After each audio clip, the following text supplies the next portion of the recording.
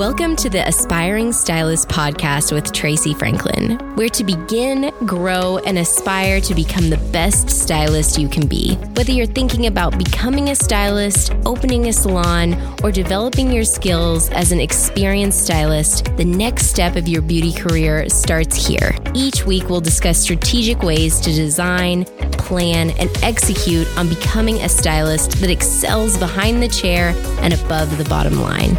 Here's your host, Tracy Franklin. So I know that if you listen to my podcast, you might have heard this story before, but it's a really special story to me because I just opened my own barber and beauty academy. And that's the story of me entering this industry. I definitely feel like this story is worth telling again because I think that people find themselves in these spaces and times in their life where something is about to shift. And big time. It is about to shift big time. And that's what entering this industry was for me. So I really wasn't looking for a barber or a beauty school. And I know that this will sound a little bit far-fetched, but I believe it found me. I believe it found me when I didn't even know what I was looking for. I was definitely at a very pivotal place in my life. I was between jobs. And I really wasn't sure if I even wanted to return to a career that I had poured 7+ years into. So I was driving by and something inside caught my attention. So there's a group of students just standing around. I really don't even know what they were doing, but they were gathered around and they were talking and they were laughing. And I just thought to myself, they look so happy. Like something about what I was seeing made me want to go inside. So I went home and I talked to my partner about it. And beauty school seemed a little out of reach. I mean, I had to work, right? I had 2 kids at home and, it just didn't seem like an option to go to school full time. But I put pen to paper and it turns out with what few resources I had and a little help from my family and honestly, a whole lot of dedication and hard work, I was able to start my barber school journey. So if I could give myself one piece of advice of what to look for in a beauty school, especially now looking back, I had a great school experience, but now that I have 20+ years in this industry in a school of my own, I can definitely see the holes in what and how today's future beauty professional typically learns. A student today should be looking well beyond the bookwork and the test prep. There is a lot more required of us now, and you need to be prepared. Today's student needs to know how to take pictures and how to caption them and what time of day it will get the most traction. We need to know what setting a goal looks like and when we should raise our prices. And we also need to know how to interview for a job and how to have a decent consultation with our clients. And these are all the things that really successful people are doing behind the chair. And there are far too many students that leave school without this skill set that they really need. So I want to talk about why this topic is so important for aspiring beauty professionals. We as seasoned stylists need to pay it forward and pour into this generation. They are who we'll be passing the baton to the ones who keep all the lessons that we've learned along the way in motion. So find someone to mentor. Be the someone that you wish you had in the beginning. So starting strong and off on the right path from the beginning puts you miles ahead of someone that doesn't take the time to acquire these skills. You'll establish the habits of successful people early on instead of trying to develop them later. Starting in a growth mindset takes commitment, and it's not usually very comfortable. In fact, it's almost never comfortable. I was very uncomfortable with being on video a few years ago, but now video is how people find you and connect with you. So not doing it is detrimental. I had to get uncomfortable and I had to get good at it if I was going to continue being successful. Most of you probably found this podcast from one of my videos, right? I understood the assignment and I got to work, and now it's just another part of the job. So I guess the question is, could this really even change how far you go in the beauty industry? Isn't it more about your skills? Isn't it more about your talent? Knowing what matters in our industry can affect how far you go. And what matters even more is staying open to the changes that are bound to come, because honey, they're coming. This industry will keep you on your toes, so do not sit still. You have to learn to evolve and you have to learn to pivot as many times as it takes. So does where you go to beauty school even really matter? I think so. I believe that choosing a school is a very important decision. And I realize that being able to choose is a privilege. Sometimes we don't have more than one to choose from in our area, and some schools cost more than others. So having options is great, but it's not possible for everybody. And at the end of the day, you can be successful no matter where you go to school. The most important thing that you bring with you every day, no matter where you enroll, is going to be your mindset. A good one will take you far no matter what your circumstances are, and a bad one will do the same. It's up to you to choose what direction your mindset takes you. Getting the most out of the school is going to require you showing up as the best and most determined version of yourself every single day. Having a lucrative and passion-filled career will demand the same, so why don't you just start now? So if you want to be the best at something, you need to learn from the best in the industry. And I feel like seasoned, well-rounded stylists make the best instructors. Not to say that it's the only criteria, but you are able to bring a lot of perspective to the classroom and the student salon. A lot of real-world experience lends itself well to students who are trying to navigate this industry. In Tennessee, you have to have had your license for 3 years, and you have to complete a 300-hour instructor's program and pass a test to become a licensed instructor. And I think that although it's not a difficult process, it does require enough effort to at least detour people that may not be really qualified for the job. So how can a student even tell if instructors have real-world experience? I think a student can tell if an instructor has experience by how up-to-date their own skill set is. If an instructor is knowledgeable about what's trending and what is really going on in the world of beauty today, it's not that hard to spot. Typically, it also shows up in their own appearance and the way they color and style their own hair. It will show up big time in their interactions with clients. An experienced stylist will know how to conduct and teach others how to conduct a proper consultation. No one is born great at this, guys. It has to be learned. And someone with low client interaction may not be as suited to handle the challenges that can occur in the salon and behind the chair.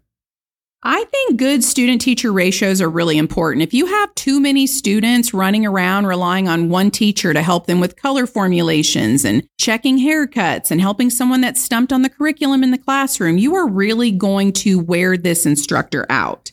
In Tennessee, the ratio is 15 students to 1 instructor. Too many students per instructor can create a lot of stress on the instructor and a lack of quality in education for the students. A quality instructor can be defined, in my opinion, as someone who really cares about the industry and wants to instill that in the students. You have to have the same characteristics that a lot of teachers have: kindness and patience. For me, I love the look on their face when something clicks, when they get it. For me, that is the magic. Imparting my wisdom and experience to the students is something I'm very passionate about, and it brings me a lot of joy. So touring the school isn't something that I really even considered before I opened a school, because the school that I went to was kind of on the small side. It wasn't really like a tour, like you walked in, you looked around, and what you saw was what you got. But facilities, I think, are bigger now, and I do recommend taking a tour. I mean, you're going to be spending a year or more in this facility, and what you choose matters. So I would choose to do an in-depth tour of the facility. I think that's a really great place to start. And you want to be looking for things like, is the equipment up to date and in good working order? Is there plenty of space for each student? Is the color bar stocked? There's so much to look for and so much to ask. A tour should cover the basics of the course, including the schedule, curriculum, and definitely the cost of the program. But a prospective student should go in with their own list of questions. You need clarity on the things that matter most to you. I'm always so impressed when students come in prepared with questions. Those are the students I'd like to have in my school. They're focused and they know what they're looking for in their school and in their future career. So now you can do a virtual tour, and are they just as good as an in-person tour? In my opinion, no. But I'm a big energy person, meaning for my big decisions, I don't really rely on what I see on the internet and social media to get a feel for things. I have to be there in person. I want to take it all in and feel the energy of the place. So I think virtual tours are great during the research phase, but when it comes down to signing on the dotted line, you need to go in person and check things out. So red flags are obviously something you want to keep your eye out for on the tour. Do the students look miserable or unfriendly? Is the school dirty? Is it really crowded? And are products a scarcity? Like, where are the products? I mean, things like this are all things that would really give me pause. So defining a quality facility looks like it being properly staffed, clean and welcoming with a very good energy when you walk in. The instructors and students should be engaged and look like they enjoy what they're doing. A good facility will be happy to sit down with you and answer any questions, and they'll also happily boast about what sets them apart, what makes them special, and why you need look no further for a school. If they're not doing that, then to me, that's a red flag. So let's talk about the basics, the curriculum. A barber and cosmetology program in the state of Tennessee is both 1,500 hours. They both cover a wide range of courses. In either of them, you will learn about hair, skin, and nails. The only real difference between the program lies more in the differences in the schools than in the curriculum itself. For example, there is a misconception that barbers focus on men and cosmetologists focus on women, and that's simply not the case. Either license will allow you to focus on whatever you want to focus on. I'm a master barber who focuses on high-end color and hair extensions, but I can also turn out a good fade. It's just not my focus. You can also specialize in cosmetology schools. A lot of them have nail and aesthetic programs as well. So if you know specifically you want to focus on nail or skincare services, you can save yourself some time and money by getting one of these specialty licenses. These programs are typically 600 hours, especially in the state of Tennessee, and they cost half as much. So is specializing better, or should you just go for the whole enchilada? I don't think one is better than the other. It's just about knowing what you want out of your education and what you want your future career to look like. If you are unsure, the whole enchilada may be the best, and then you can go in and specialize later. Or if you feel like being a nail technician or an esthetician is the right route for you, then it's important to know that as well. If a school offers any extra certifications, such as hair extensions, Brazilian blowouts, or extra nail and skincare enhancements, then they're probably going to bring that up during the tour. I mean, we certainly do. So what about red flags when it comes to the curriculum and the programs? I mean, most schools are going to use a state-approved curriculum for the basics. It's the extras that really add the value. So again, make sure and ask those questions. All these curriculums and any school that you choose, you can count on them helping you prepare for state boards. No matter what type of school you go to, they will prepare you for the state board exam. It's the bread and butter for the schools. We are rated by our passed and placed students, meaning we look better to our accrediting boards when our students pass the exam and find employment. So yeah, all schools are going to definitely be highly focused on that. So let's talk about the typical tuition costs and what that might include. Tuition ranges wildly. I mean, depending on the program and the school that you choose, you could be looking at anywhere from $6,000 all the way up to $20,000 for tuition. What's included in that tuition is really up to the school itself, so that varies a lot as well. So do schools offer scholarships and financial options? Sometimes. Accredited schools will typically not offer these in-house scholarships due to the fact that they have been approved to accept state-funded money and grant money, so it's typically just not necessary. That's not to say that you can't apply for private scholarships and still receive them. That's just typically done outside of the school. But a newer school like mine, like Aspire, has not been open long enough yet to receive accreditation. So in-house scholarships are very common. And, we got to keep our enrollment up and help aid the students who are cash pay and working hard to put themselves through school. So paying for tuition, in most cases, if you're lucky, you have a mom and or dad willing to help. Notice I say willing.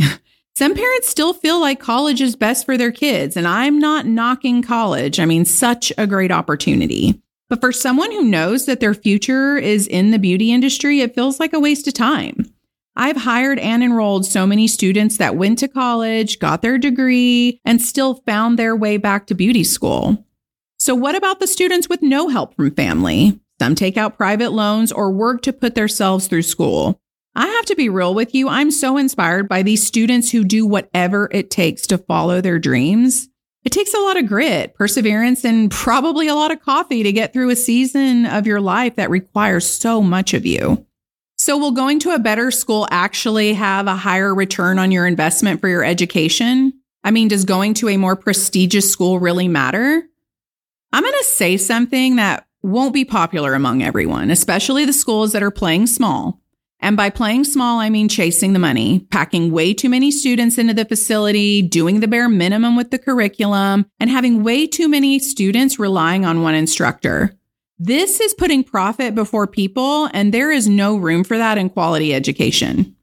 I own a really beautiful academy. I mean, if you've never checked us out, go to our website at aspirebarberandbeauty.com or check us out on Instagram at aspirebarberandbeauty. I'm very proud of our state-of-the-art facility, but that's nothing compared to the quality of education I'm providing for my students.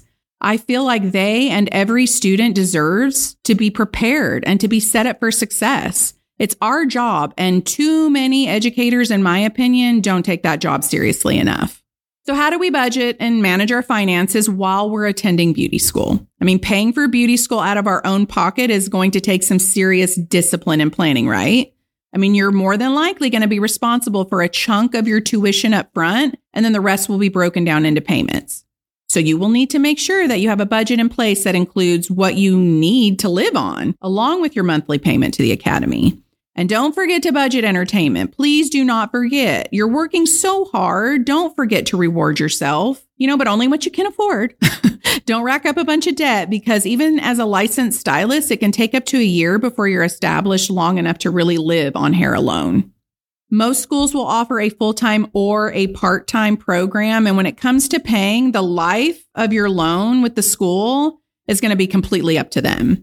They get to decide how long you can drag out your payments and whether being part-time buys you more time financially. So where do you even start with your research? I mean, start your research at the beginning and locate all the schools in your area or any area that you're willing to relocate to. Check them out online first. I mean, do they have a good website? Do you like the products that they use? Are their financial requirements posted? And if so, can you meet them?